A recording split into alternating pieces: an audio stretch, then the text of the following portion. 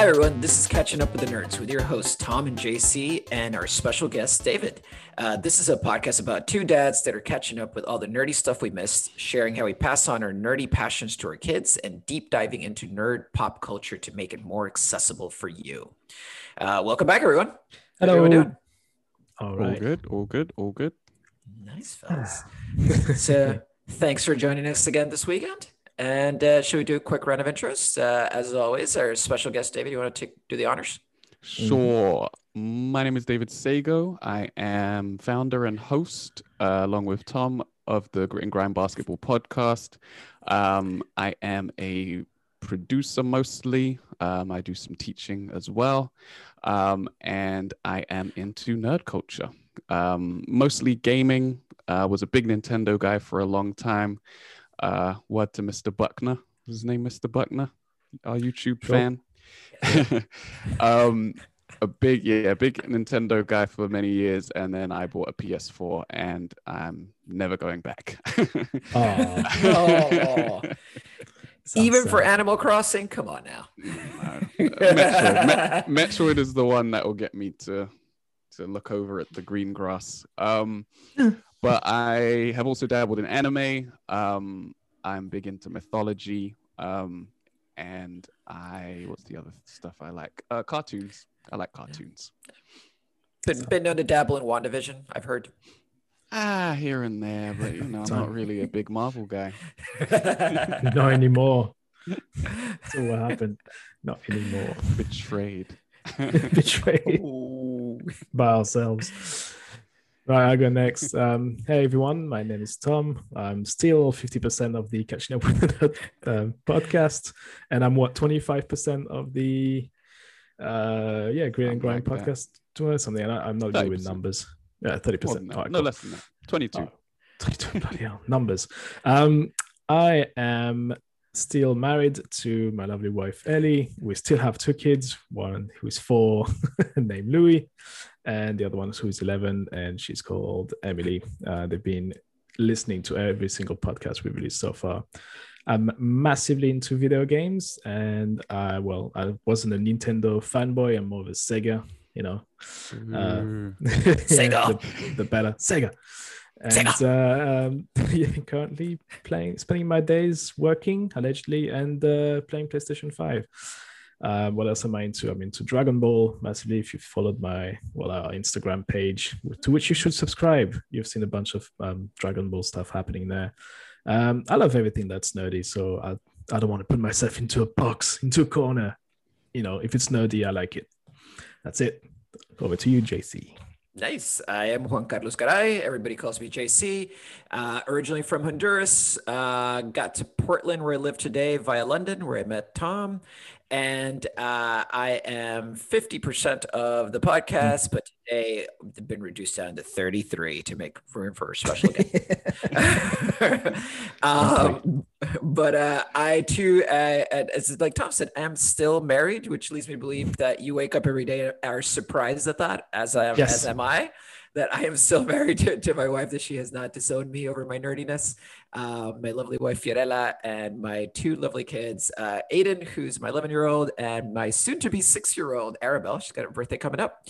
And I love all things graphic novels of sci-fi, fantasy.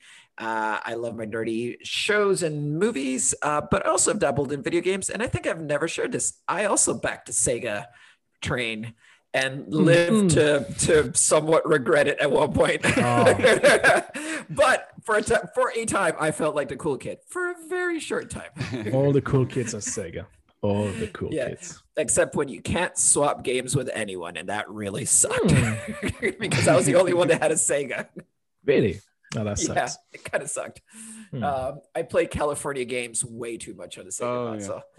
Way too much. Trying to figure out the hacky sack one. Could never do that one well. No one did. I think 2 of them were good and the rest were unplayable. Yeah, pretty much. Yeah. I kept trying to do the surfing one, kept desperately trying to play that game. It was so bad. And I kept trying to go, look, I can kind of jump. And that was it. That one trick I can do in that game. Anyways, we are back and talking about Afrofuturism. So this is the 5th part, I want to say, in our Black History Month series. Yep. So definitely, if you haven't checked the previous one, go back and check those out. But to enjoy today's episode, you do not have to have listened to those episodes, as we basically went through a series of recommendations of like whether it be Black protagonists, Black creators, Black directors, Black filmmakers, whatever it be, just trying to promote all the creators that we loved over the years that happen to be Black, but at the same time that we want to make sure we celebrate their art going forward, right? And that's what we have for Black History Month. We have spilled into March, but we're going to continue on theme, looking at a topic that we've all been looking forward to, which is Afrofuturism. And there's a lot of people out there who don't know what that is. Tune in today to find out. This is part of our like intro to nerd culture. This is one of elements of our culture that we love, and we want to make sure you guys get to know it and get to dive into it and get geeky about it. Yeah, so I'm actually quite very much interested in topics. Actually, you're the one who introduced me into the term, the word Afrofuturism, because I was like, okay, that's interesting, because I had no concept of what it was up until you brought it up. So I'm genuinely interested in understanding and knowing what it is and where it came from and where it's going. So it's gonna be, we'll have a few questions, I guess, and if we'll jump on whatever you have to say, and trying to divert you from getting to the end of your entire list. That's what we're here for today. But we want to learn, maybe we want to learn. So bring it on. Let's go. Awesome. So before we kick off, actually, I'd love to know from you guys, what's your impression of Afrofuturism at this point? Like, what do you guys feel that it is, as I kind of dive into some of the definitions around it? Oof. Dave? Initial thoughts? Yeah, it's basically just African, Pan-African influenced modern culture, modern and future culture. There is a set of clothes, a set of ideas, it's just basically a culture that embraces what African culture would look like in the near future, essentially. Yep. So, that's not far off, dude. Tom, any initial thoughts you had about it? No, I literally. So the first thing that came to mind when you used that term, when you introduced that to me, it was obviously Black Panther, which is, it kind of combines African culture with, well, it's basically those two words together. It's literally that's the one thing I pictured. So again, completely new to the concept. So my first reaction was, oh, okay, so is he talking about Black Panther? I'm sure there must be more to it. It's an interesting. The reason why I find it interesting is because for years, and especially growing up, like the only thing you would associate Africa with, or anything that is related to African culture, is always, you see third world countries, you see things that, like, on the news, it's like the first thing you see is poor people don't have access to food, water, healthcare, even entertainment on the same level that we do in, let's say in Europe, in America. Yeah. So it's quite interesting that it's not something that it's like we ourselves are brought up with that notion that, anything that is related to that continent doesn't really forward itself into the future, if you know what I mean. It doesn't scream modernism. That's the word I'm looking for. Okay. And I think that's that topic jumped to me, and I was like, actually that's an interesting concept. It's something that I really want to look into. So that's why, to me, it's sort of these two things that, again, growing up, were never really put together, those two words, Africa or African culture and futurism, technology, innovation also. So it's quite, and I'm 100% sure and certain that's not the truth. There's a lot of things going on in Africa that, for XYZ reasons, we fail to discuss, at least in the media.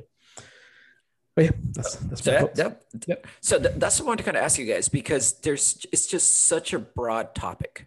is the reality that matters. Like what you guys both said is spot on in different ways, right? And so let me read you guys quickly the definition I found on Wikipedia about it. So Afrofuturism is defined as a cultural aesthetic, a philosophy of science, a philosophy of history that explores a developing intersection of the African diaspora culture with technology.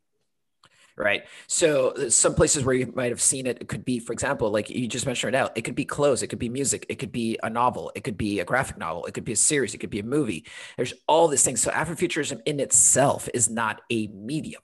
It's not like, oh, this is what it is a philosophy. It is a vision. It is like a way of approaching our known mediums, books, movies, series, all this sort of stuff through a different lens. And that's where it gets interesting, right? It's to David's point, it is very much a state, right? It is like a way of seeing things differently. But to your point, Tom, as well, it also has to do a lot with technology and our perceptions of technology that are not rooted in Western technology as well, which is also a very big point with Afrofuturism. Is like what we consider advanced technology is not what is considered advanced technology in Africa. And that's not that one is more advanced than the other. It's just different ways the technology has progressed because of the way that life has been in Africa versus other countries, because of the way that displaced African bodies have had to make their way throughout the rest of the world. Right. So that's very much at kind of the heart of it. So let me talk to you guys a little bit more in terms of like the background of Afrofuturism, because there's something interesting here to discuss in that Afrofuturism is actually a term that's being retrospectively added to a lot of culture. So there's things that happened that at the time were not considered Afrofuturism, but once the term was coined, people have looked back at those moments, whether it be in music, film, books, literature, and then said, "Oh, that was Afrofuturism." Like we just didn't know it at the time. Right. We couldn't give it that name. So the term first gets coined in 1994, once again, ironically, by a guy named Mark Derry, who's white, but writes an essay called Black to the Future, where he points out that there's just a lack of Black writers and Black stories in science fiction. And one of the quotes from that essay is, "Can a community whose past has been deliberately rubbed out imagine a possible future?" Right. And that in itself is a very important term in Afrofuturism, because it comes to terms with the notion of past that have been removed and is in the form of displaced African bodies that were brought to them, whether it be the US or Europe or other Asian countries for labor, who lost their past. They had no lineage at that point, right? That they could call upon, because they didn't know where their ancestors had come from, because their grandparents had been brought over from a different country. So how can you imagine a future when you struggle so much to recollect what's in your past, right? And he kind of starts with that term. And there's things that I'm in agreement and not agreement with that statement, but it's definitely an interesting notion, right, of looking at it objectively. Yeah, I think like the first thing that popped out to me as a point to disagree on is having their pasts rubbed out, because as is often the case when you speak about Africa from a American standpoint or from a European standpoint, or however the people were displaced, you forget that Africa is Africans who are in Africa, and their past wasn't rubbed out. Yep. Yeah. Like they have family members that are still feeling the positives and negatives of colonialism and all that has gone before with the French Empire and the British Empire and everyone that's invaded Africa over the years, right? They know it's there. Their history is there, and they know what it is. And funnily enough, although it was coined in America, a lot of the Afrofuturism concept and contents actually come out of Africa rather than being made abroad. And that is absolutely spot on, dude, because that's where there's actually a very active debate right now around what Afrofuturism means. Because to your point, it very much has been looked at through the Western lens and not through the African lens. And that's really the biggest lens upon it should be the African lens. And that's why when you hear this, it very much sounds like someone that is there's trying to connect with the African American experience, but not with the African experience necessarily, right? Because there's a big difference there. So that's one of the things that I wanted to bring up that quote, because even though that's how it originated quoted, I still feel there's something not quite right with how it was initially coined. Yeah, there's a bit of a disconnect there, because it's not Africans who's, you know, like Dave says, not being rubbed out. I mean, they were there before. You know, for example, like slavery and stuff like that, and they're still here now. So the story continued, but it's been altered, I think is the word. Yeah. But it's been rubbed out, from an African American's perspective. Yeah, sure, absolutely. Yeah, because then after that, we get someone called Alondra Nelson, who was considered in the 90s one of the most influential women in tech, funny enough. And she's Black. And she got very interested in that term that had been coined already. And she started to do a lot of exploration around it. And just brought up kind of several topics. Like she kind of sums it up as a way of looking at the subject position of Black people that covers themes of alienation and aspirations for a better future. So she stops looking at that like we have no past side of things, right? It's very much about like, what is our current state and what themes that we're struggling against can be brought up through Afrofuturism. And she starts to look at several topics around that, things like there's no place for Black bodies in the future, according to sci-fi. Right. If you look at what was written in sci-fi at that point, it's like just Black people weren't even being written into the stories. We were imagining futures that didn't have any Black people. And I'll come back to this in a bit. I brought up in kind of one of the previous episodes, but it's the Jetsons, right? The Jetsons in the 60s, we look at a future where everyone's white. There's no Black people in the Jetsons whatsoever. So you got a question like, what were the creators thinking at that point, right? Or not thinking. When they did stuff like that.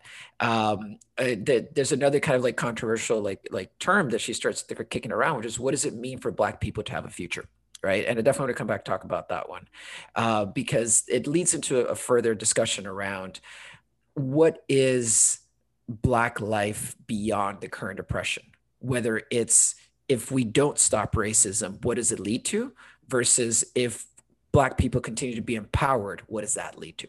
Right. So there's definitely a notion of what does a future look like as opposed to a fantastical future that we can't imagine versus what if we don't stop what's happening. Right. And it kind of like feels a little Black Mirror in terms of like, if we don't stop this thing that's happening right now, what dark future does it lead to? But it could also be, what positive future does it lead to? So there's the approach towards our future starts to change, I feel, a little bit at that point. So the one of the next things that kind of like wanted to jump on is the past of Afrofuturism, right? It's like where now that we know that that's a concept that's being discussed and actively debated. What are people retrospectively applying the Afrofuturism kind of tag to? And it goes all the way back, and I'm sure you can even go even further.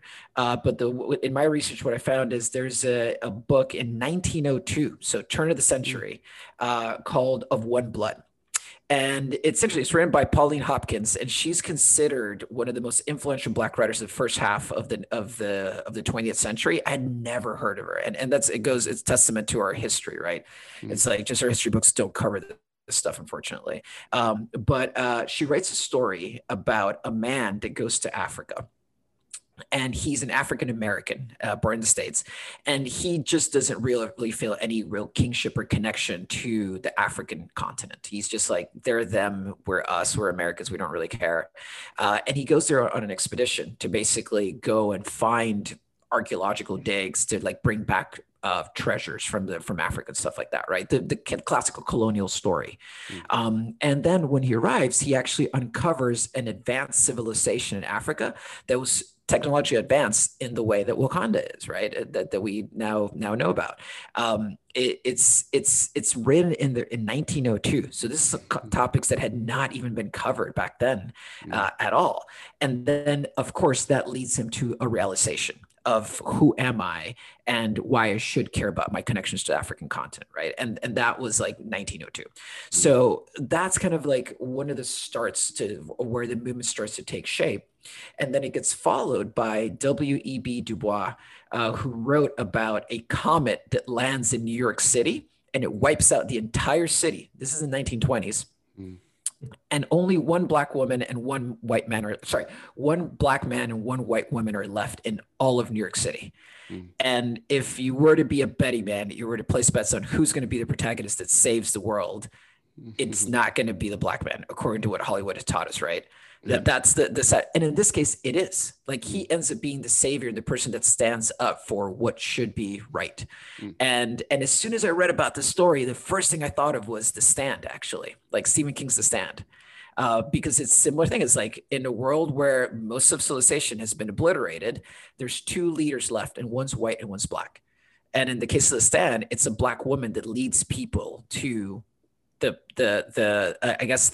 apocalyptic world where people actually try to embrace each other and rebuild society, as opposed to like just try to rule over everyone, which is what the white man wants to do in that story. Right. So you can see how there's like connections between literatures written in the early half of the 20th century and what we're still seeing today. That's interesting. It's interesting. Going back to the Pauline Hopkins one, do you think that directly influenced Black Panther in terms of story? Because it's very much, or at least the basis of it, looks like it's influenced. Do you think that's, to your humble opinion, that's something that happened? I'm not sure. Whether it did or didn't, it just shows that the idea was already floating around, and that it took this long for them to make it into a movie is bonkers. That's the thing.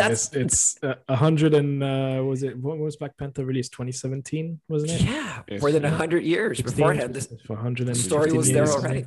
Yeah. It's just and it's just weird that it's a concept. So it was imagined and it was released in 1902. So she must have worked on it for a bunch of years before that. So turn of the century, like you said.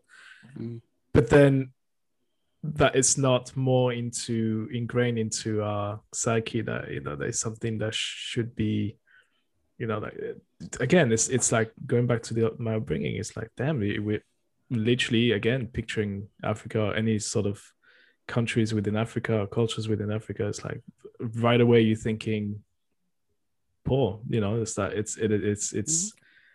it shouldn't be like that. It's like I've watched, I've talked to so many people now.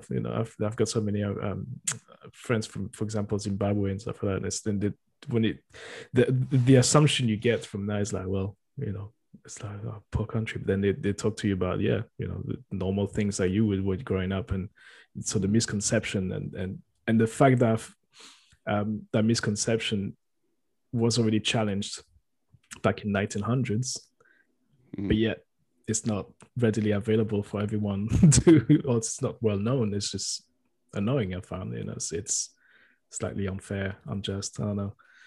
So many things. And it speaks to like the fact that oppression is an active thing. Yeah. Like these things are suppressed. The stories are suppressed like actively. Yes. Because as these stories are coming out, like lots of Africa is still colonialized. It's still under French in the West, obviously under French and British rule at the time. Yeah. Yes. And so you have that side of things where white-based countries are in charge of Africa, and therefore they can portray what they see over there however they want in their own countries. Yeah. And then also what's the other side of it? They can portray it that way. Oh, and then also you can always say, even today, well, that's unrealistic, or people won't relate to that. Correct. Because the majority in Europe the majority of people in Europe are white, or the majority of the media in Europe is white. So they can always say, well, we could do that story, but it's never going to catch on. It's never going to sell. It's never going to, you can always belittle stories and concepts like that. And in 1902, it would have been way easier than 2002 Absolutely. or 2022. Yes. But yeah, and that's part of why it was so great that Black Panther sold like it sold, because you could no longer say black stories don't sell. It's sort of the same argument I hear from, let's say, I'm sure you've seen those videos online where you've people ask a bunch of Americans, right? Like, oh, can you name that country in Europe? And you're like, yep. And it's like, and I always heard the argument that's like, well, they have to learn about the country, which is massive. They have 50 odd states and they have all this stuff. And I'm like, yeah, okay, fine, sure. To a certain point, it's a valid argument, but like, dude, one of the great things that we have in life is that we most people, I still believe the majority of people have a thirst of, to learn different things and things that are not part of their direct environment. I know you're shaking your head, but nope. Okay, maybe not a majority, but there's still people out there that are winning. But if you're not presenting that at school already, it's you're already, just, and we're talking about two part of the worlds that are very much connected, let's say just between Europe and the US, right? There's a lot of history between the two, and there's a lot of shared common cultural values, let's say. So, but again, it's that you could say, well, you know what? There's a lot also history, good or bad, between let's say us in Europe and Africa, and the US and Africa. There's a lot to learn and to be learned, and it's and like you said, to your point, Dave, it's like it feels that sometimes it's that on purpose is that story and that relationship and any form of what's the word I'm looking for? Any form of ideas or cultures that out of Africa, suddenly it is portrayed to us as, no, they're just it's messed up beyond any hope almost. It's a hopeless situation over there. Why bother? It's not going to be interesting to anyone. As a matter of fact, it's straight up isn't. To keep it simple. And I find that extremely, like you said, wrong, but also extremely sad, and it's a weird way to look at, the weird world, point of view on the rest of the world. I just find it a bit weird, but anyway, tangent. And a lot of the time, it's because if you want to combat those beliefs and those opinions, you have to look within yourself. You have to, as a society, like if we want to say, oh, well, actually, Africa has this and this and this going for it, or Africa used to have this and this and this going for it, and now it doesn't. Well, why is that? Like the story is about someone who's going on an archaeological dig, and it's like, okay, well, if the country they're in America is so great, why aren't they doing an archaeological dig in America? What is in Africa that they don't have in America? And then you have to look at those situations and those issues that are there for everyone to see. I hear the Queen's making a statement at 5 p.m. today because they're scared of this Oprah interview. Oh God! And oh my God! I mean, if you want to really get into the crux of the issue that's going on right now, you have to go back and look at where the royal jewels came from. Indeed. Mm-hmm. Like, look, I gotta be honest, it's having grown up in the third world, but then gone to school in the US and being very much taught an American education, but then moving to Europe. And after the first 2 years or so, I was like, okay, yeah, cool museums, cool churches. But then you start to question stuff. And it didn't hit me until I went to the British Museum and went to of all places, the basement. And they had two, funny enough, they're like obelisk looking things. We call them estelas from Honduras. And they were brought in from like the Mayan ruins. So like ancestors of ours, right? The Mayans. And it's in a museum in downtown London. And it's just like, why? I'm like, no, there's no point to this. That really shouldn't be here. And it's just like you start to look at those things through a very different lens, and it's very interesting how that begins to change. But you don't get there without going somewhere else and getting a different perspective, right? It's like if you were born in, I don't know, Alabama, and you lived your entire life in Alabama, you never left Alabama, you're not gonna get that point of view very easily. It like teachers have to go above and beyond to show you that. Your parents have to go above and beyond to show you how things can be different. And that's one of the problems, that we're not traveling enough and being curious enough, is my view, about other civilizations, because that's kind of how I landed in Afrofuturism. It's not I went like, oh, I feel like a moral duty to go explore this. It was more like, this seems interesting, and I get bored easily. I get bored extremely easily, and I'm like, I don't want to read what I'm reading anymore. I want something new. And then I was like, wait, what's this about? I've heard like about Afrofuturism. Let's check out. I just picked up a book, loved it. I thought it was great. I was like, I'm entertained. I'm learning. I feel like this is useful. I'm like, let's dive in.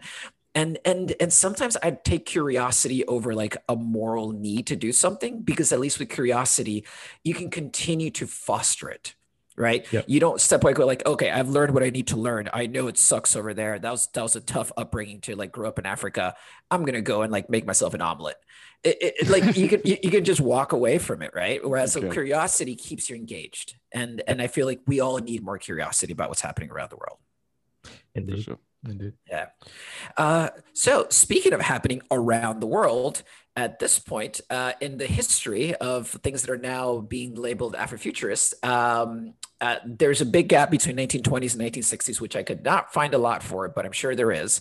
But in the 1960s, coming back on topic, we get T'Challa for the first time in Marvel Comics. T'Challa shows up as the Black Panther in Fantastic Four number 52, which I'm sure is now worth a ton of money for somebody out there. Sure. I hope. Yeah.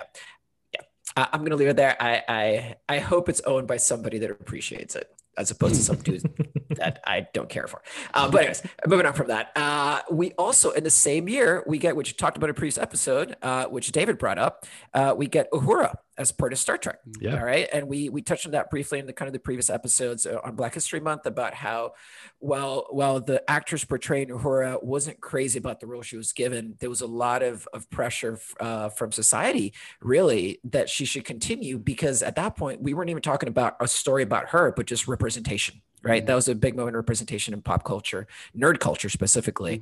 But from that point in the 60s, things begin to pick up, and we get also Night of the Living Dead, which I have mixed feelings about whether to give it that label or not. But it definitely gives you a scenario that ties into some of the tenets of Afrofuturism, which is placing a Black man in a situation that he is adeptly that he knows how to manage better than someone else because of his background, right? And in this case, it's like, who's going to have a better shot at surviving the zombie apocalypse? Probably someone Black, at least in the States, and especially in the South of the United States, will have a better shot because he used to survive. It's like, with everything that was happening, all the racism that was rampant throughout all the 20th century in the States, it's like, yes, it makes sense for that casting, right? But unfortunately, and spoiler for a very old movie, but he dies. So it goes back to the classic trope of like, if you're Black and you're in a horror movie, you're gonna die unless it's being directed by somebody in the 21st century, right? But 20th century, let's be honest, that was pretty much the main theme, which sucked. And so then that leads us into the 70s, where we get Blade.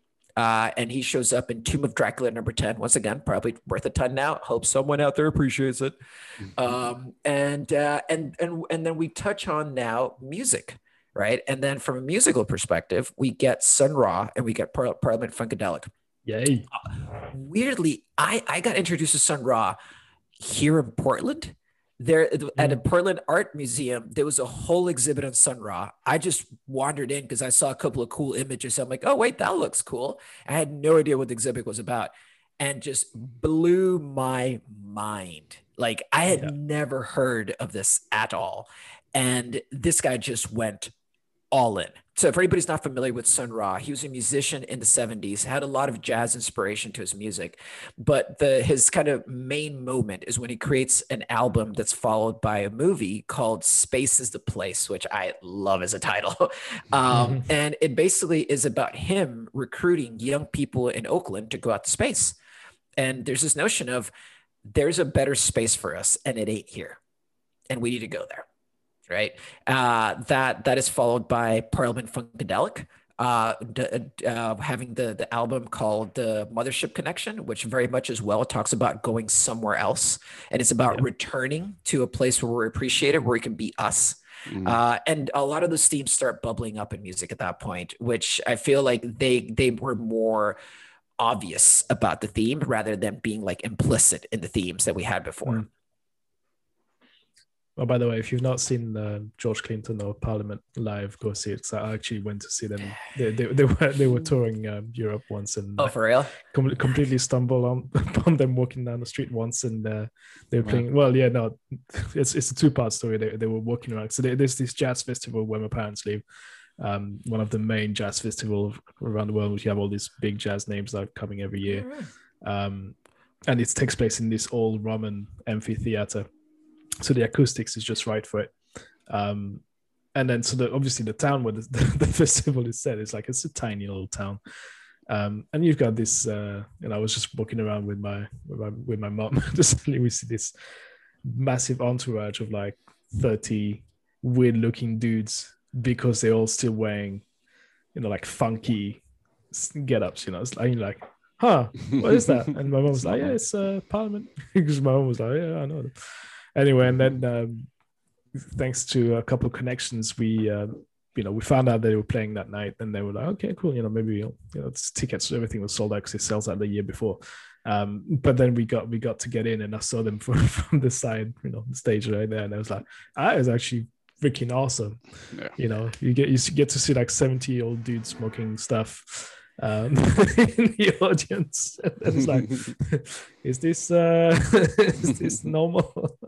But then listen to music. But yeah, what I love is the music is so creative. The outfit is very creative, and it's out there, and it's like nothing I've seen before. But yeah, go check it out. Parliament's awesome. Inspiring Snoop Dogg also, because if you like Snoop Dogg music, there's a bit of that in there. Yeah, George Clinton. No, yeah, he's inspired everyone anyway. I think everyone knows West Coast rap at some point. I think they had a bit of George Clinton in there. There's a lot of samples. Samples. Yeah, exactly. Dre definitely sampled Parliament, for sure. Dre. Yeah, there's a lot of that in there, but great music. So carry on. Cool. So that leads us into the first big moment that I think everybody that kind of has retrospectively received the Afrofuturism label looks at this moment as, or this is one of those moments that's most important. And in terms of it really begins to lay down the seeds for a lot of authors that are present today in Afrofuturism, and that is Octavia Butler.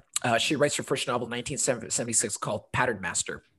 And what interesting about Octavia Butler is that she was very much kind of like West Coast, kind of like for the 70s, kind of like woke, socially involved, was in the Berkeley area, all that sort of stuff. Oh, sorry, in the Pasadena, in the California area, and was beginning to write in a way that people were looking at it beyond just like she's writing a Black story, and more like, this is good sci-fi. Like, this is a really interesting story. And then, and that's what allowed it to really pick up and get more gravitas, right? Because people were connecting with her stories at a human level. And then along the way, they were getting some education as well, right?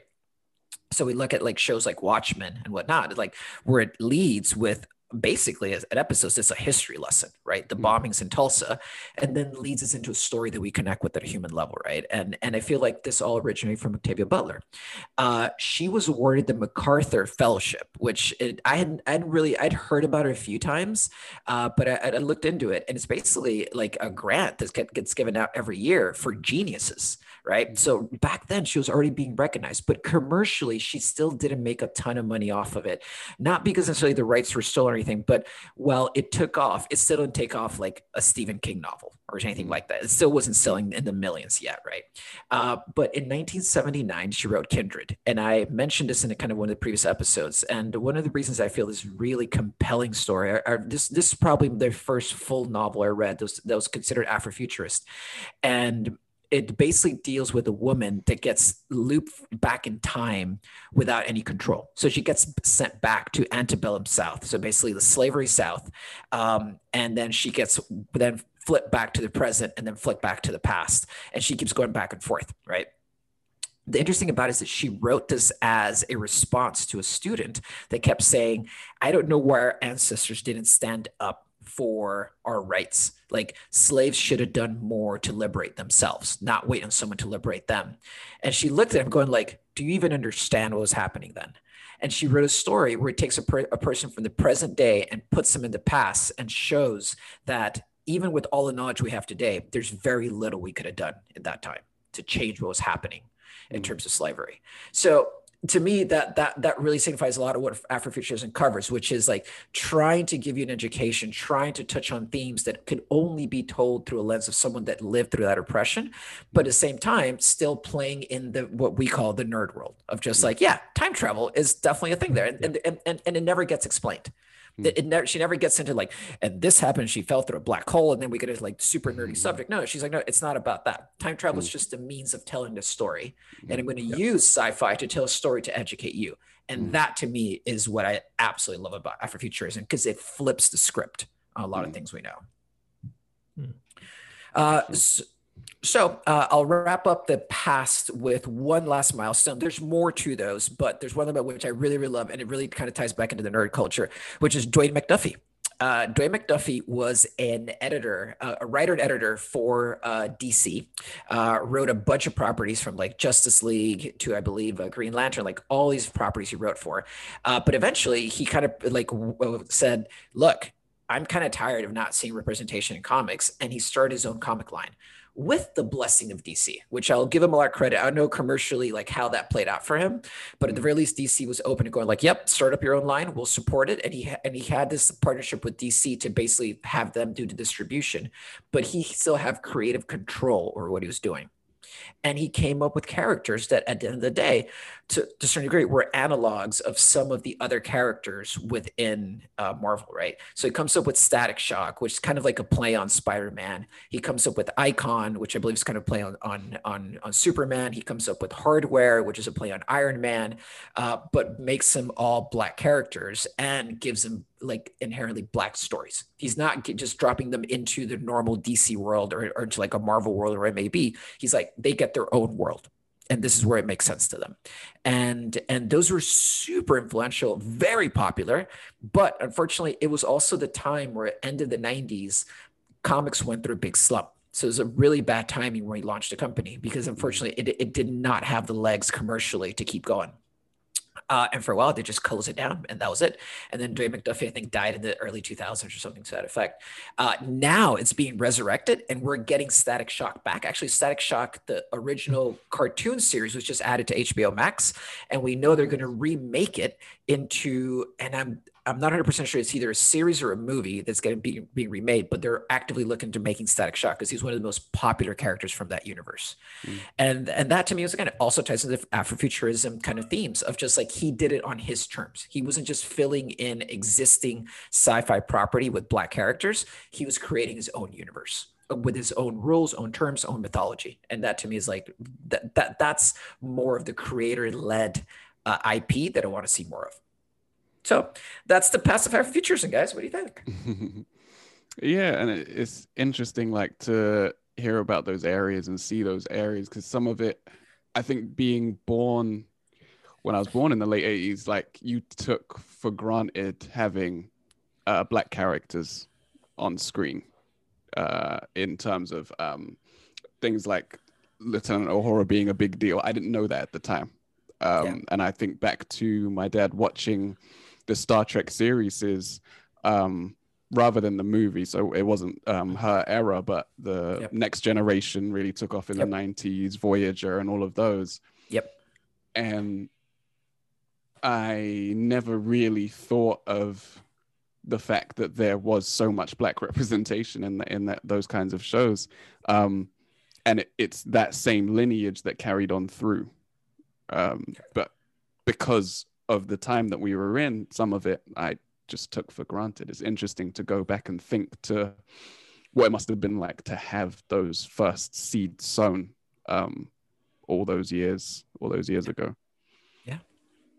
No, exactly. You look at a lot of the authors that are writing Afrofuturism today, and that's the main thing they quote. They're like, I loved all this sci-fi, but I could never see myself in any of it. Not only from a representation perspective, but in terms of how I would react to that situation. It's like, that is not how I was raised to react to that specific situation. I think that was one of the main things that got them to write. A lot of these authors say like, I wrote angry. Because it's not that I didn't see myself. I didn't see my behaviors at all. And I wanted my behaviors to be seen. Like, this is how I perceive the world. And I wanted that to be out there. Right. So, yeah. And then just to cover another area, when you mentioned originally about things being retrospectively labeled Afrofuturism, the first thing I visualized was old Busta Rhymes videos, old Missy Elliott videos, Janet Jackson, Michael Jackson. Thinking back to some of the futuristic videos that they had in the mid to late 90s. Also, the California video, which is a black Tupac and Dre. Black version of Mad Max. Of course, and just little things like that I never would have thought of as Afrofuturism at the time, which I guess do represent that. I think Missy Elliott is a huge influence. It's like she took such a leap from just being a female hip hop artist to like body representation to then not only that, but like then going like full on like crazy sci-fi in her videos. It would have not made any financial sense to do that in that day. Like at all. Like if you look at what any of her predecessors were doing, it made no sense for her to do that. Yeah, she took the leap, and that to me is awesome. Yeah, for sure. She's one of the greatest. Yep. So yes, I agree. There's a lot of like those videos we can look back on, but then we can move on to the present. And this is funny enough. This is the part that I'm very keen on, like getting some of your thoughts on, because there's a lot of interesting things that are happening right now in Afrofuturism. So I'll throw out a couple of names: N.K. Jemisin and Nnedi Okorafor. Read everything they make, because so much of their stuff is going to be developed into movies and shows. It's nuts. So N.K. Jemisin, she has been one of the most successful Afrofuturist writers of the last 25 years. And when I mean successful, I mean like commercially successful and critically successful. Like she's sold a ton of books. She writes novels, but she's moved on to also get involved in other projects. And one of her claims to fame is that she won 3 Hugo and Nebula Awards for her Broken Earth trilogy of novels. And for anybody who's not familiar out there with kind of like the nerd awards circuit, the Hugo and Nebula Awards are like the top. They're kind of like the Oscars and Golden Globes of sci-fi and fantasy, right? And usually the authors that are there are like the Neil Gaiman's of the world, Alan Moore's, like Stephen King's and stuff like that. Like those are the people showing up to those award shows. She's the first person to win the award 3 years in a row, period. Not only the first Black person, like first person to do it. And I'm just making my way through the Broken Earth trilogy. I'm like just about to finish the second book. Fascinating, guys. Absolutely fascinating from the perspective of it is not sci-fi set in a way that we recognize, because usually take these concepts of like, oh, let's talk about big technology and all these things and like, oh, or like in the future there's like all this magic and This takes place in a world that doesn't feel too removed. Like she takes on themes of climate change. So one of the bad guys in the book is actually climate change. But at the same time, within the book, there's like several groups of people, and some of the people have a specific power that is able to help with that climate change.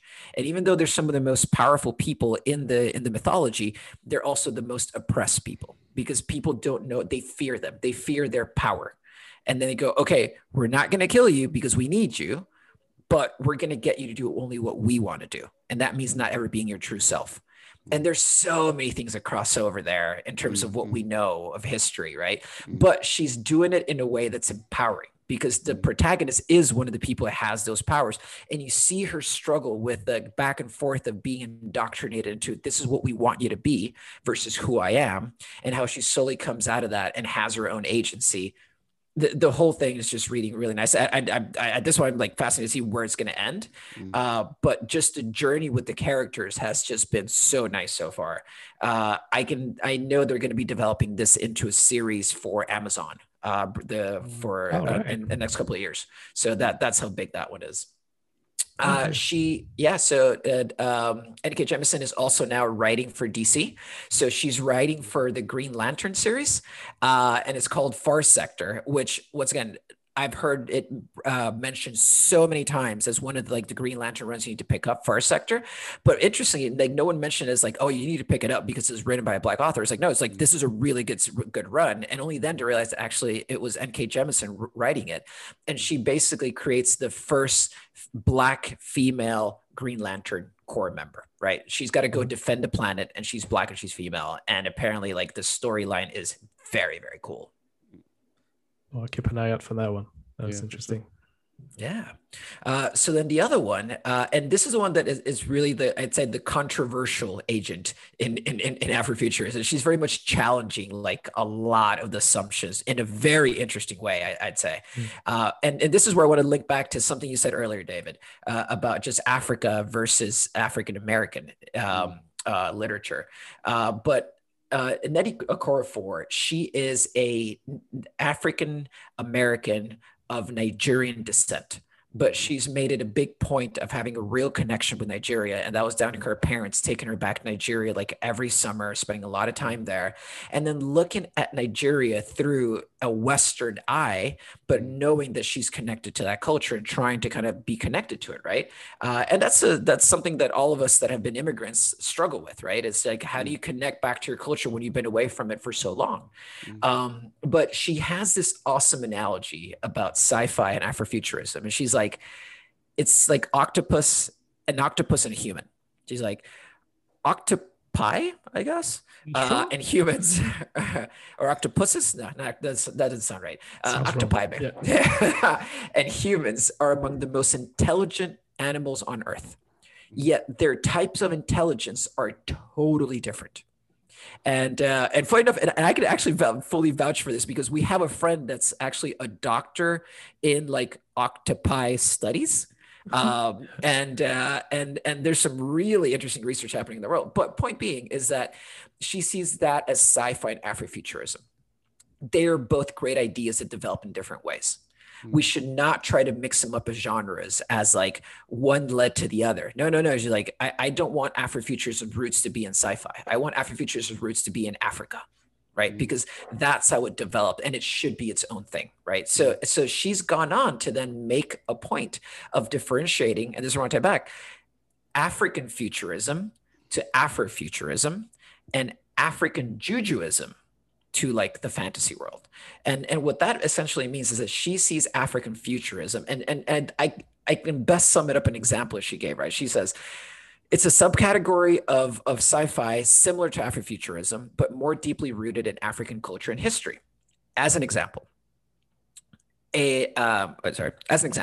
Wakanda at the end of Black Panther, they build out their first international outposts in Oakland, California. They're they want to go help the kids in Oakland, right? So it's there's maybe a little tie into the Sun Ra story and stuff like that, right? So I get thematically why they would have gone there, but her point is in African futurism, Wakanda builds their first outpost with a neighboring African country, right? Huge distinction. Huge distinction. It makes it an African-centric versus African-inspired. Mm-hmm. Right.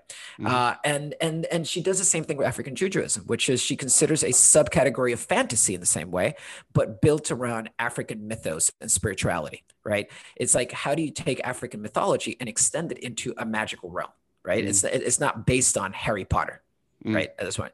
Yeah. So that's, and she fights hard. Like, I've seen a lot of interviews. She gets upset, man, at people because she's like, no. We have to fight for this to be ours. It cannot just be a subgenre of something else that already exists.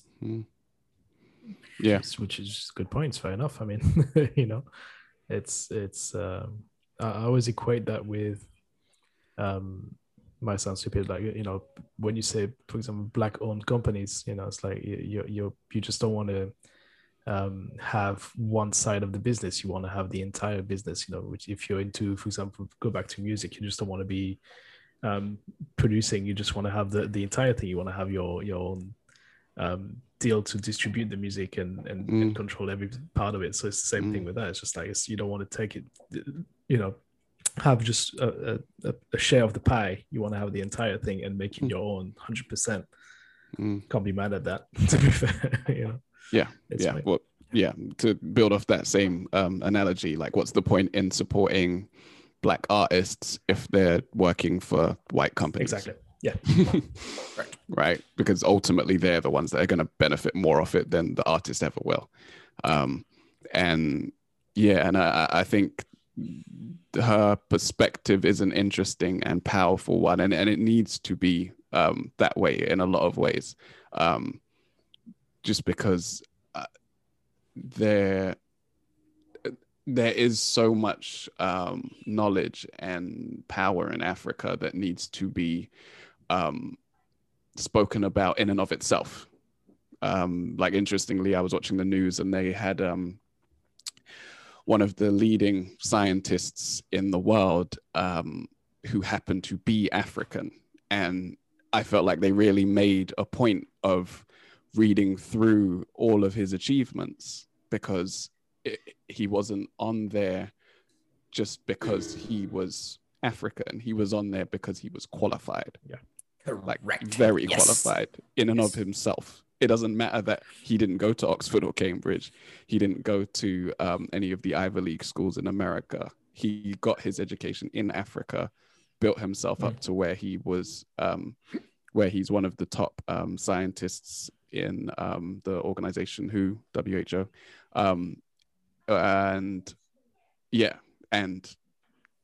He's African built, African made, African born, African everything. And he's an expert in his field. Yeah. And he's best qualified to do what's being asked at that moment. Yeah. Not because Coderscan, just because he is best qualified. Yes. Yeah.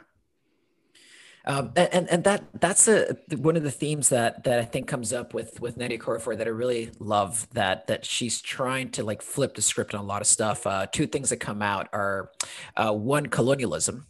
She has a book called Lagoon, and I believe it takes place in Nigeria, but I may be wrong about that one. But point being is that she basically sets this story where it's an alien invasion. And if you look at alien invasions, they have all big metaphors for colonialism, right? At the end of the day. And that's why the aliens are never good. They always come to wreak havoc because it's a metaphor for colonialism, right? And she flips that. And she's like, what if the aliens showed up to help? Right? What if they actually were here to help? It's like, who's best qualified to tell that story? Someone that was actively part of colonialism, or someone that experienced colonialism? Somebody they can think of, like, how it could have been different for all of us if people had tried to help instead of displace us all around the world. Right? And it's like, I'm like, yes, you are uniquely qualified to tell that story, not someone else. And that to me is where it helps to have the label. Because it then allows you to have that authority, right? That presence. Don't you find it interesting that simultaneously an alien invasion is considered a negative thing and is linked to colonialism, but colonialists don't link colonialism to negativity or being any kind of alien invasion? That is the deep irony we live in, buddy. That's the irony, yeah. Again, like because obviously being French, like the number of countries that our governments has colonized in the very recent past, right, is just absolutely crazy. But again, that's not something that's been taught at school. It's not something that you, even if it's, you briefly look at it, but it's not taught in a way that you think about it and think about it critically, and form an opinion about it. It's only very recently when these things came up, because without divulging too much about my work life, is that the person who sat next to me is from Senegal. So we, apart from the fact that we both speak French, and we spend a lot of time sat next to each other when we were allowed to go into the office. And there's a lot of things that he taught me, and I was like, what the hell are we doing as a country? It's true that the way that it is framed to you is never a bad thing. It's never a bad thing. It's always that, well, they benefit from us. Just like, some would say benefit, some would say we steal, depends how you frame it. But, and for example, you told me about, I'm not going to bore everyone with it, but like the way the financial system is set up, for example, in his country, in Senegal, it's just like, it's just racketeering. We just basically, they print money for us, and then we borrow, we take away, and then we borrow it to them. So they have to borrow money from us as a French government, and then they have to pay huge interest on that on that loan. Is just thinking, how is that still a thing? But feel free to look it up on Google. It's all up there. It's like you said, Dave. It's very interesting that those points are not really talked about. They're not really, the irony is never really talked about. And then I can't tell you where it comes from. Well, you can picture where it comes from, but it's just one of my questions that I wonder how long this is going to be ignored in a way, especially in the school system. Like, what's going to be the flip that is going to make it that it's talked about freely, and that students are actually given proper facts about what's going on and what happened in the very near past. Yeah. But again, I, for the first time as a supply teacher, had to teach a lesson on British colonialism. And it was so refreshing. I'm not a history specialist or anything, but it was I saw it and I was like, they're teaching this now? Like, this is incredible. And it was as gory and as blunt as you could be about the things that went on. And that was being taught to year 8s, I think, at the time. And that was 2 years ago.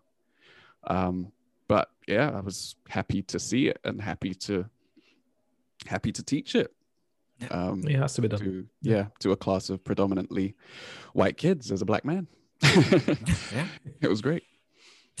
And that's, and the thing is, like, still in the States, we're having an ongoing battle about how much of this we bring into history and not.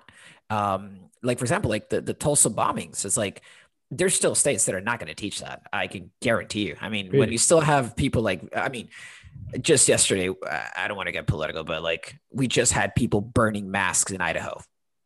I mean, we're a long way from accepting these universal truths. And we got to start somewhere. And a lot of times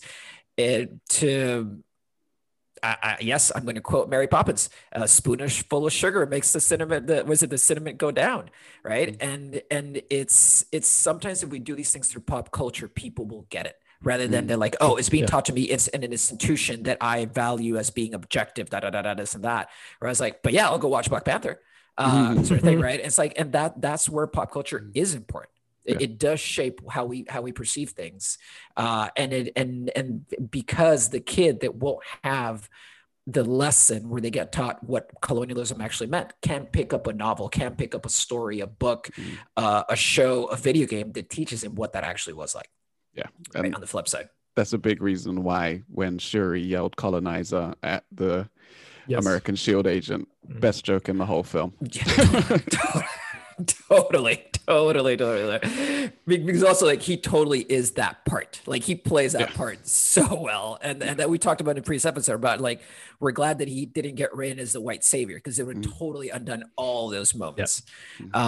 So yeah, if you look at the story of colonialism and how we continue to tell it, I see it in such a mixed way. And I'll be very honest, something that I'm still working through is that I was brought up in a third world country. But at the same time, I was brought up with an American education and very much was brought up to assimilate into American society. That's why I sound so American. It's something that I'm still working through because I'm like, wait, a lot of stuff I was taught, it helped me to get to have the adventures I have had in life. But at the same time, I have to question what I learned because it was very much like, oh yeah, the conquistadors were awesome. Like all those dudes that came to Mexico and Peru, they were amazing. They were super good. They helped all the local people, this and that. And that's not the reality. And the capitalistic colonialism we have still in Latin America is still not cool. We were considered a banana republic. Because basically Chiquita Banana and Dole, which because of those companies, I was able to get the education I got, but at the same time, they ripped off so many people and they literally killed people by like having people work fields while they were fumigating the field. And then people were basically poisoned to death slowly. Right. And so there's a lot there to deal with. And that's why, so it's not an easy topic. There's a lot to unpack there for even people that aren't white. There's so much to I don't know, to come to terms with. Yeah, for sure. Yeah. But moving on from colonialism, the other one that's interesting is that she wrote, and this one is getting developed as well. That she wrote, so this is come back to Nnedi Okorafor. She wrote a book called Binti.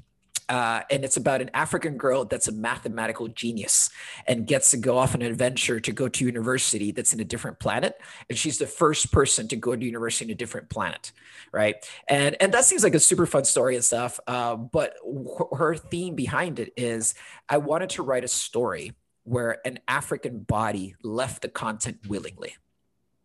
She's like, I wanted to tell that story of just like, how does this happen where you're not displaced, you're not taken away, you're not enslaved, whatever it may be, or like you don't leave because there's nothing good happening in Africa and you need to go get a better life somewhere else. It's like, no, she leaves because she wants to get educated and help her people. And then of course, and she develops these powers and she has to come to terms with them, and there's a whole story that won't blow, that won't like ruin for you guys. But it's definitely one that has a lot of traction right now in terms of like nerd culture. A lot of people are very interested in this story coming to life with Binti. She's considered like one of the best characters that Okorafor has written. That's kind of awesome, just because you forget that Black people did travel and did go and learn in other countries, and where they did, like, slavery wasn't the only way that Black people traveled around. Exactly. Europe, traveled to America, traveled to all of these places. It's just another one of those stories that just isn't told. Yeah, correct. So the last point on Okorafor is that she is writing the Shuri comic run right now. I think I mentioned previous episode, I'm reading it. I'm like, I think I'm now 3/4 through it, and super good. Just there's one moment that you guys consider the episode to listen to the other points of it, but I just got to a point where she meets up with Miles Morales. And it is just such a good moment because they both, it's funny because they both make the acknowledgement that they've been living under someone else's shadow. Yeah. And Miles says like, well, for me, it's Spider-Man. She's like, for me, it's T'Challa. And it just has a really good connection moment that I'm like, yeah, it's not like they showed up and it's like, let's web slink together and like take out someone. And they do have like a little battle with some people and stuff, but it's not, that's not the main point. It's just about them showing up and going like, oh yeah, I'm you and you're me, aren't I? And it's nice to give Shuri that moment where I'm like, yeah, I feel she needs more of a story to be told. And the whole story, T'Challa's gone. He's in a wormhole and they can't find him. And it's very interesting how the politics of Shuri being pushed into being Black Panther is a very big deal in that book, where she's like, but I don't want to be my brother. Like, I want to be my own person. And that's slowly developing, which is really cool. So to wrap up kind of the present state of Afrofuturism, one incredibly interesting figure that I found, or a stat, is that 8% of the top 100 grossing sci-fi movies feature Black protagonists. 8% out of the movies. And half of the time it was Will Smith. So pretty much Will Smith accounts for half of the representation of only 8% of all the highest grossing sci-fi movies. I'm like, we need to change that. That needs to change. And some of the people leading the pack on that one, I just found it so funny. It was Will Smith. I'm like, God bless him, man, but we need someone else too. Yeah. We look at Janelle Monáe. All the authors that I looked about, in particular, N.K. Jemisin is obsessed with Janelle Monáe, and just go back and watch her videos. She takes what Missy did to the next level. It's like such next level stuff that Janelle Monáe is doing. Even you have Beyonce with kind of the latest round of videos. We have that video that's set in like 2044. There's a lot of like futurist themes in her styling and clothes and stuff, which is really interesting. And if you haven't heard, we talked about actually tying back to Parliament Funkadelic. Have you guys heard of Flying Lotus? So check out anything that Flying Lotus is doing along with Kamasi Washington. So they're this crew. It's actually Flying Lotus, Kamasi Washington, Terrace Martin, and I knew I'd heard of Flying Lotus. Yeah, it's through Terrace Martin. Terrace Martin, and Robert Glasper. They're just doing really interesting things at like intersection of hip hop and jazz. And in the case of Flying Lotus, it's more like intersection of like hip hop, jazz, and like electronic music. But point is like he is going out there on just like super futuristic stuff built into his movies, into his music, but he does music videos, and his live sets are like these immersive experiences to have like these crazy light shows. Sometimes I think you even have to show up to the shows with like 3D glasses to like check out everything he's doing. Just like way out there, really interesting stuff he's doing. Same with Kamasi Washington. If you're like a jazz fan, he's basically definitely taking the genre in a different direction. And then we tie back to something that David mentioned earlier. Ta-Nehisi Coates writing for Black Panther right now, and beginning to write for Superman, which we can touch on in a bit. Yeah. And I'll leave you guys with one recommendation that I actually missed from the previous round of recommendations, which I definitely want to plug. It's called The Wicked and the Divine. And it's a graphic novel series that has about, I think, 10 volumes. And The Wicked and the Divine is this. The premise is there are these gods that just exist in society, but their godhood is very similar to a pop star. Right. So it's kind of like all the gods are analogs of like Rihanna, Kanye, like everybody that's super famous. They're like analogs are more or less, even though they don't get called that. But their names are gods of like ancient Egypt. And they very much take their origins from like ancient mythos. Right. But the thing is that they come back every 9 years and then live for 2 years and then die.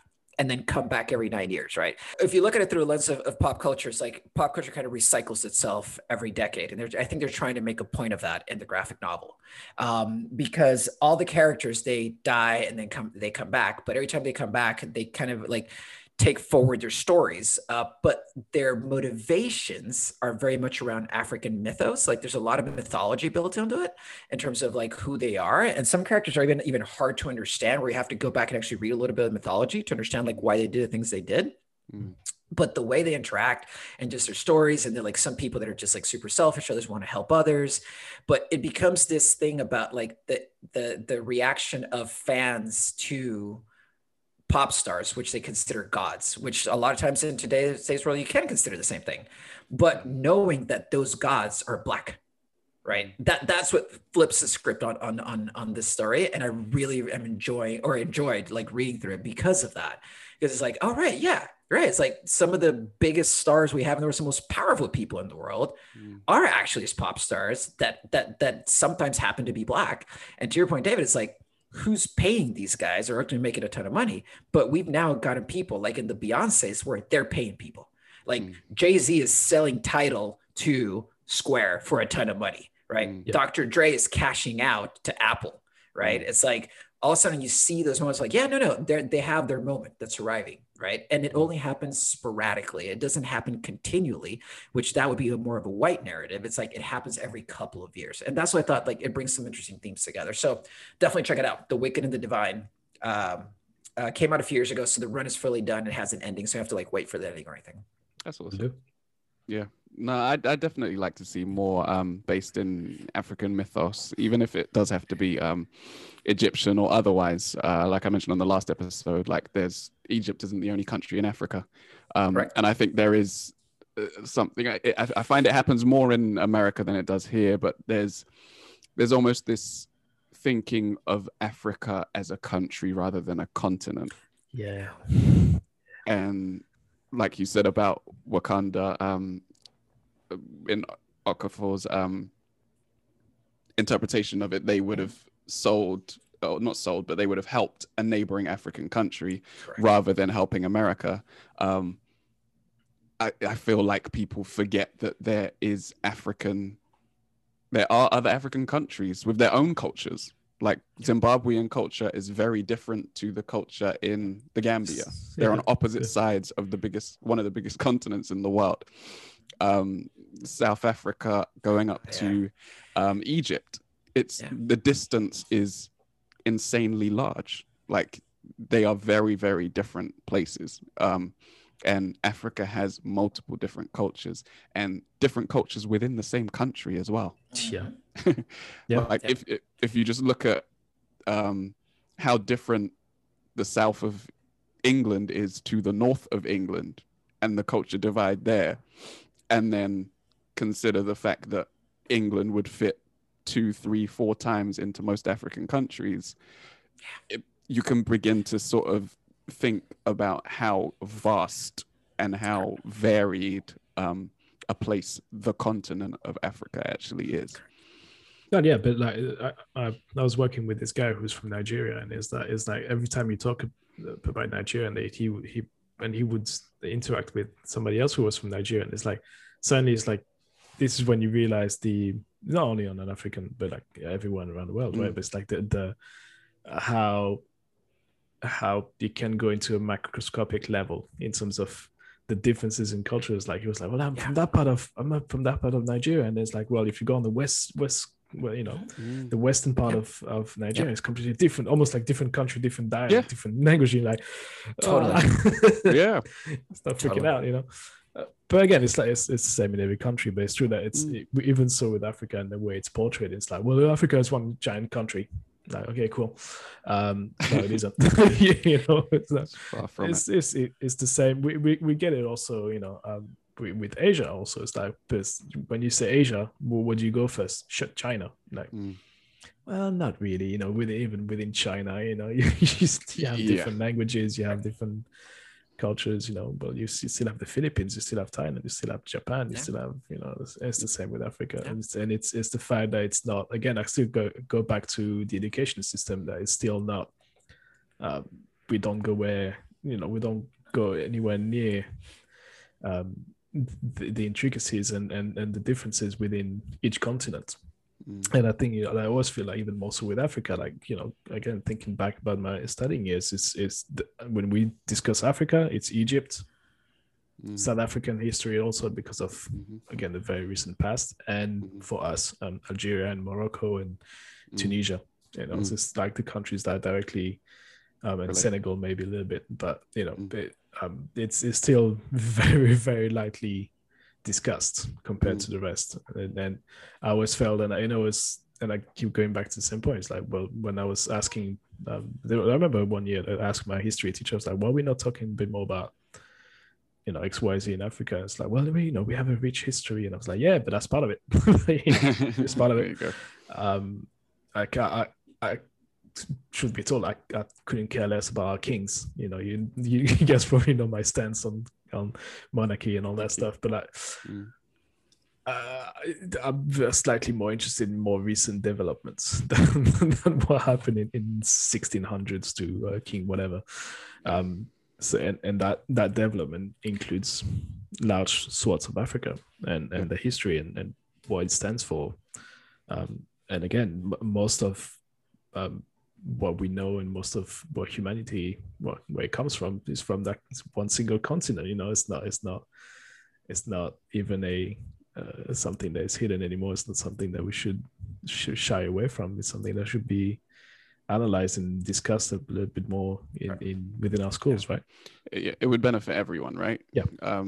But yeah, going back to the point of African mythology, that was a big reason why I connected with JP Jackson at the conference. And I then last week went on to watch Blood of Zeus on Netflix, which is a story about Greek mythology, about one of Zeus's sons, and like the ancient battle between the gods on Olympus and the Titans. And as much as I enjoyed it, and I did thoroughly enjoy it, and like Greek mythology is great and very interesting, I did have a real hunger for something about African mythology, and there just is so little out there. Like if I could watch something like that based on African gods or African magic, like it would just be so interesting to me. Having consumed different mythologies and things like that, like you spoke about Mayan culture earlier, that's something that I got a look at through Tomb Raider, the third Tomb Raider game. They explore South America, and super interesting like lore, and they, you pick up little artifacts and it tells you a little bit about the culture and things like that. And I've mentioned before that Assassin's Creed Origins helped me learn a lot about Egyptian mythology. It would just be awesome to learn not only more about Egyptian mythology, but other African mythologies, and have those stories told, because all of them are interesting. Viking mythology is quite big right now with the show Vikings and God of War, and Thor being so popular. And all of it is amazing, but there's just this hole, right? There's just this gap in one of the biggest continents in the world. Exactly. Not being told. So something that kind of blows your mind a little bit is that if I were to ask you guys, is there a difference between California and Texas? You would instantly know. And if I ask you, is there a difference between Namibia and Uganda? It would be harder to say that. Yes. What are their actual cultural differences you can point to? It would be harder. And that like is the problem right there. Like why should people know about Texas and California? It's just a state within a country, right? It's like, dude, we're talking about two actual different autonomous countries, right? And we don't know the difference between them. So yes, I agree. There's more education needed. It's largely on depicted in, you can't really know about it unless you meet somebody from there. Like all my culture about Africa that I've gained in the last couple of years, even more than that, it's coming from working with people from there, and it's nothing to do with what's in the media or what's available online. It's literally just talking to them, and this is when you realize, well, hey, I actually don't know that much, because it's underrepresented everywhere. And there's only a limited number of those spots, right? Like for those people to make it from those countries to work for a company as prestigious as the company you work for, it's like one in millions.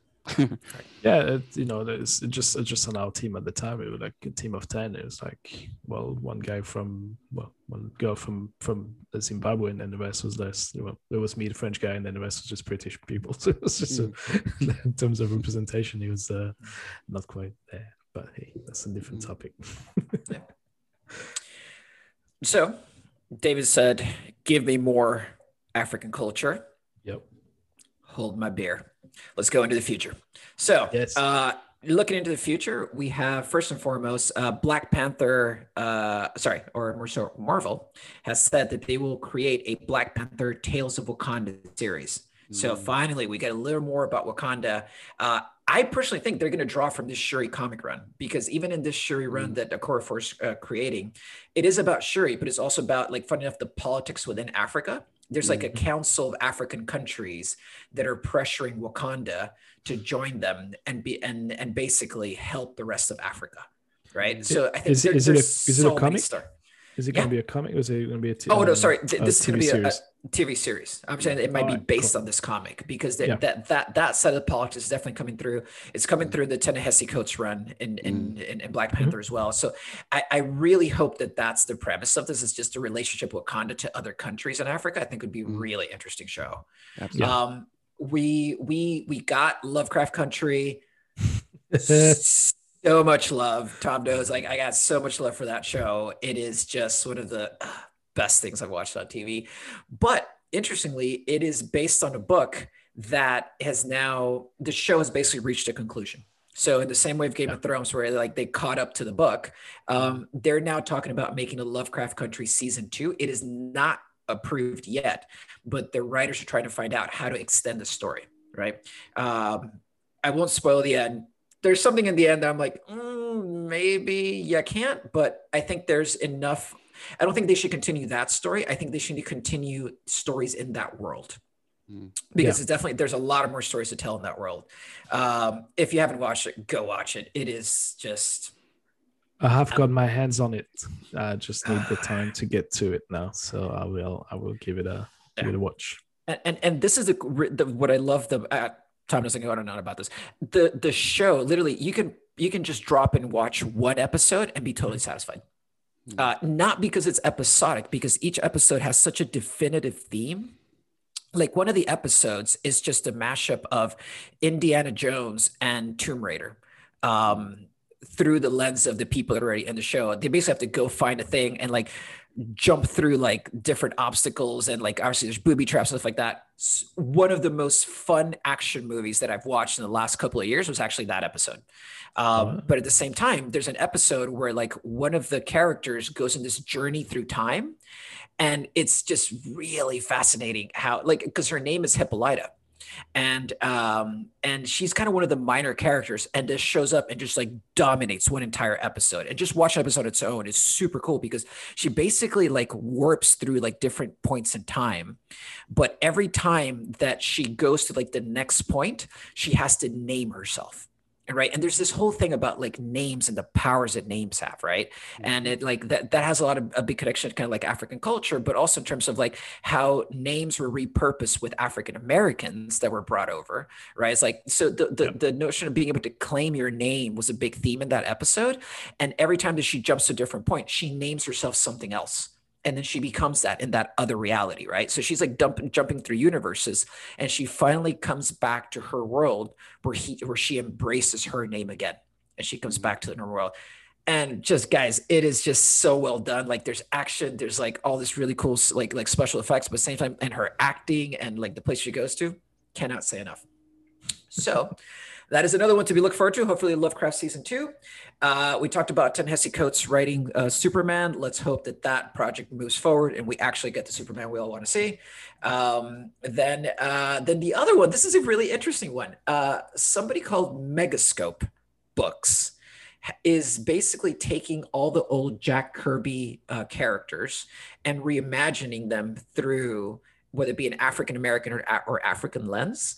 So for example, they take like the Incredible Hulk and make him into the Unkillable Buck, right? And so they're going to make like analogs of a bunch of the characters, but give them their own stories. They're not just going to be like, oh, somebody trying to play in the same world as Hulk. They're like, let's just flip them around and give them their own story, but have them be based on that character in terms of what the power is. For example, like being like super strong or whatever. Yeah, where it may be.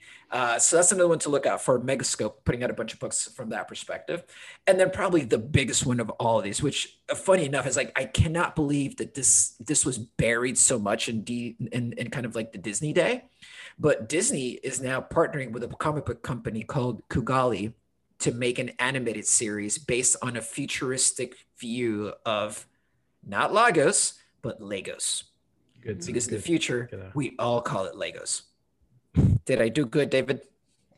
Sorry, for anybody missed that. Like David had a very a public service announcement around how to pronounce Legos, which I think most of the people are messing up constantly. So I'm glad that someone is standing up for Legos.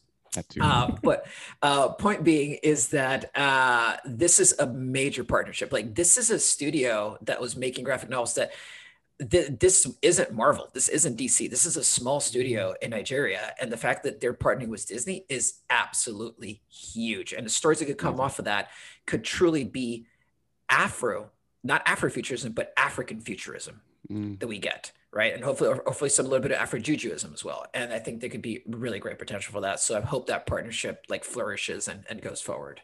Dude, I was checking out some of the art style they've got, like some of the drawings. It looks banging. It's sick, dude. It's really great amazing. Aesthetic. Yeah. The aesthetic is just like, there's so much more like just vibrance and color and just like, just the way that things are drawn and created. Like, you can tell they're rooted in just a different mythos, not in what we're used to in Western culture. Which, funny enough, something I didn't touch on earlier, that just going back to African technology. I think you mentioned this comment, Tom, about like, just like how we perceive African technology. Nnedi Okorafor has this really great take on it, where she's like, in one of my books, I basically wrote in a TV that you can just roll up. You roll up the TV and you take it with you, and you can just slap it on a wall anywhere. You just roll it out, and then the TV's there. And she's like, I wrote that because every time I travel to Nigeria, we fly into Lagos, but then we go to the town where my family's from, which I believe it's southeast or southwest Nigeria. And she's like, every time we go there, because of the flood season, the roads are horrible. It's like we're just bouncing all around the truck the whole time there. And then I get to the town that has like no real shops, and I see people with flat screen TVs hooked up to a generator. And she's like, that to me was African technology. Because it's like, it's one, how do you make it worth with little you have? But also, she's like, I was blown away by the fact it's like, how are people transporting TVs with these crazy roads without them breaking and arriving in the town in that way? She's like, so it made me think of like, they maybe just roll them up so that they don't get broken, right? It's like, that would be a natural progression of technology because you're more likely to get better TVs before you get better roads. And I can totally vouch for that in Honduras. It's like, roads were a constant topic my whole childhood, still are. They still suck, but we all have flat screen TVs now, right? So I really love that that take on it. Just like, how do you take the technology in lesser developed countries, and then, or like, it's just differently developed countries, right? Even saying that felt wrong. It's like, it's just differently developed. It's like, you get to see a lot of the things in terms of how we pay for things, like being able to pay for stuff through Twitter, like through text and stuff. They were paying each other through text in India and Africa before we ever did it in the States. Like, that technology was there for, because you didn't have access to a bank, right? So then technology takes off that way. It's an alternative. It's an alternative. It's like, one of my favorite stories, a buddy of mine went to Cuba. As you imagine, like, Cuba technologically wise, in terms of like what we consider useful technology, is way behind, but they have way better medicine than us and stuff like that, right? And he says that he goes to this plaza and people are just having this party, man. Just like, they're dancing, there's music going, and they're like, hey, like, what's going on? Like, is there like an event and stuff? And the guy's just like, no, aquí hay Wi-Fi. And I was like, what do you mean? It's like, Wi-Fi. And it's like, no, it's like, we got Wi-Fi here. And they just throw this big party, right? It's like, and it's like, yeah, it's like, why wouldn't we celebrate it that way, right? It's like, that's not going like, oh, bless them, like they barely get excited about Wi-Fi. No, it's just like, no, they take Wi-Fi and they create a party around it. Like, it's just a different way of interacting with technology.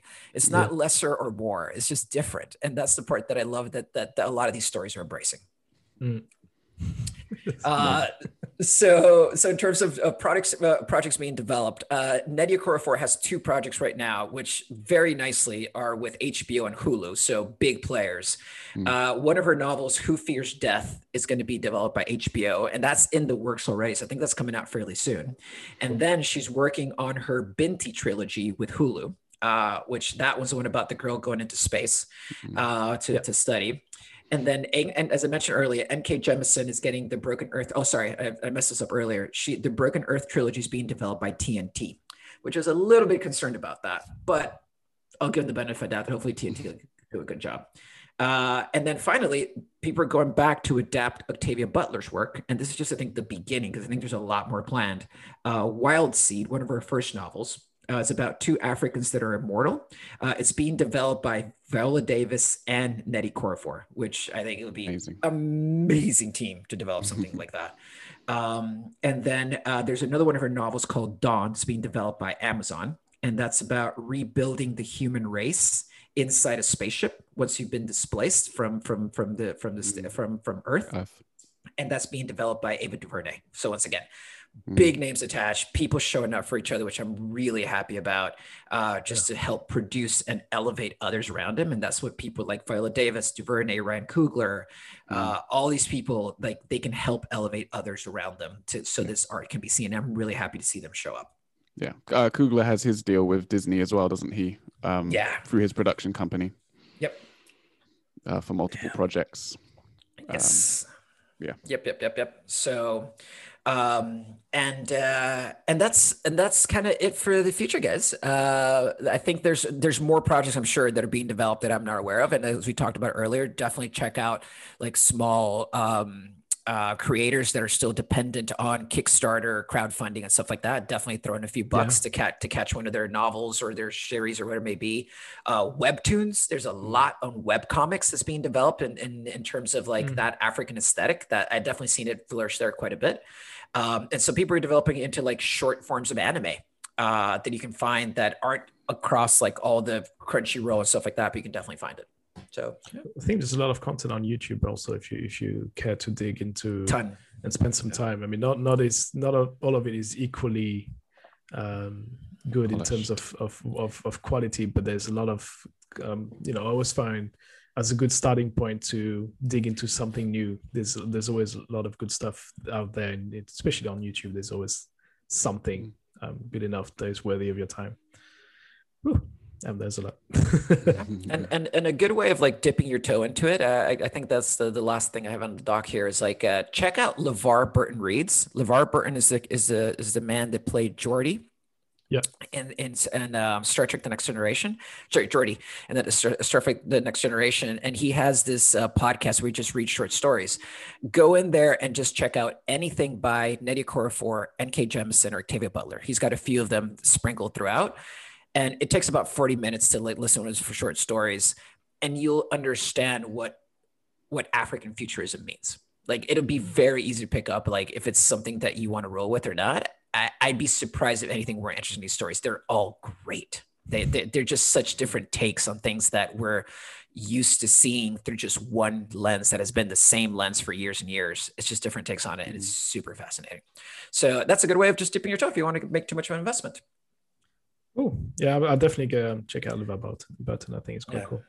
I like somebody else reading books to me. Reading stories. I love to use my eyes. Whew, right. So what do you think, fellas?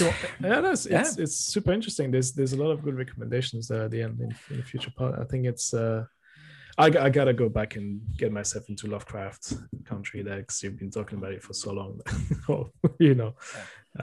Definitely need to get in there. It's exciting. Watchmen season 2 is a possibility as well. All right. Yeah, I didn't see anything being confirmed yet. So nothing confirmed, but they're definitely actively discussing it. Yeah. There's a lot of good stuff in there. It's really interesting, and it's the future is bright. No, Tom, it's black. I was waiting. I was hoping someone would pick up on that. Yeah. All right. So I think as a conclusion for me, I mean, I think there's a lot of it. I mean, we did cover a bunch of topics that are quite heavy, or at least mention them.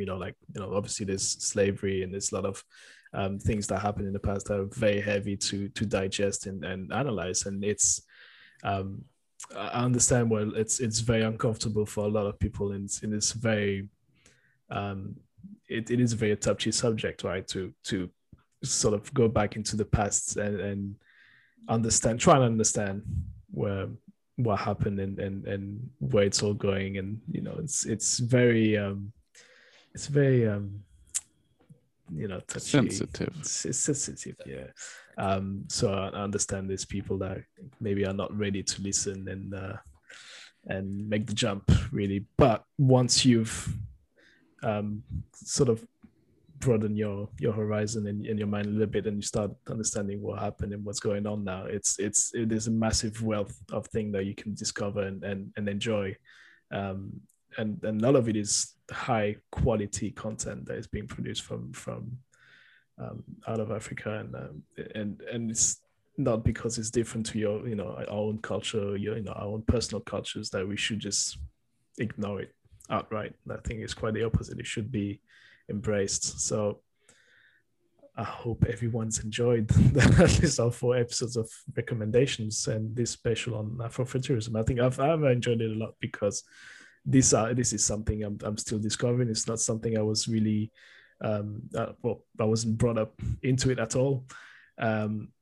there's so much content, there's so much more that I'm sure will come out of this, that I'm very much looking forward to discover a lot more, about what Africa in terms of culturally has to offer, and creatively, and that I think it's exciting. It's very exciting to know that, to see that.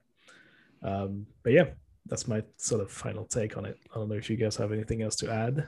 Yeah, no, I think that is what should be taken from it, that it's an opportunity to hear from, see, consume new ideas from an area of the world and areas of the world, or people in areas of the world that haven't been able to express themselves on such a large scale. And it's just that it's an opportunity to see new things, new exciting and enjoyable things that you wouldn't have seen otherwise. It's all positive as far as I'm concerned.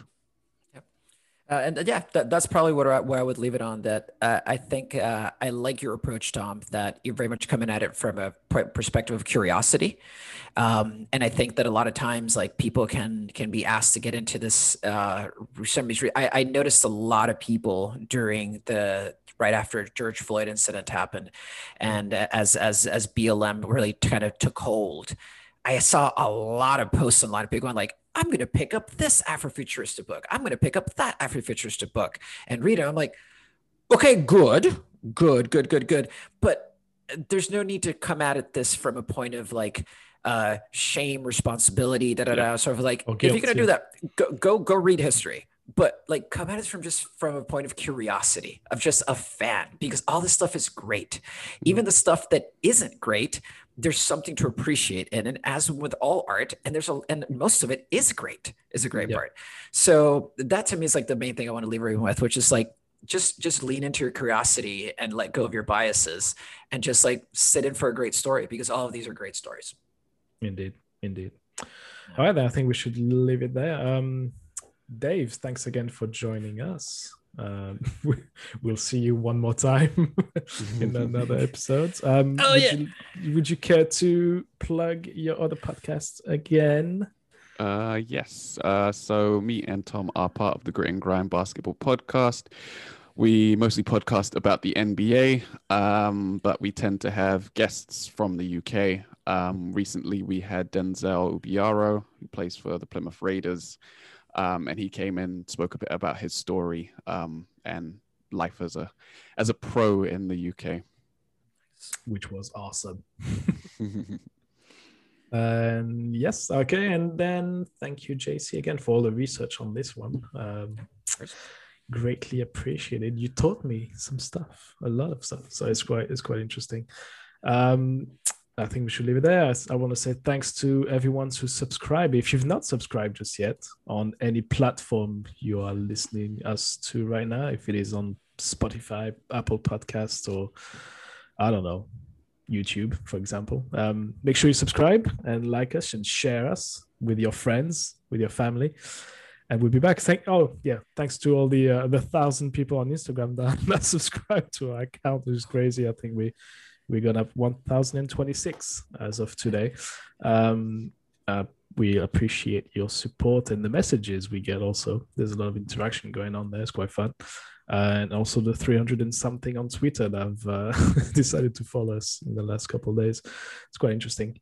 That's it. So if you could subscribe, like, and share, like I mentioned before, we'll catch you in another episode. We'll catch you some more Marvel content, and we catch you guys in another episode. Thanks for listening, and we'll see you all later. Wakanda forever.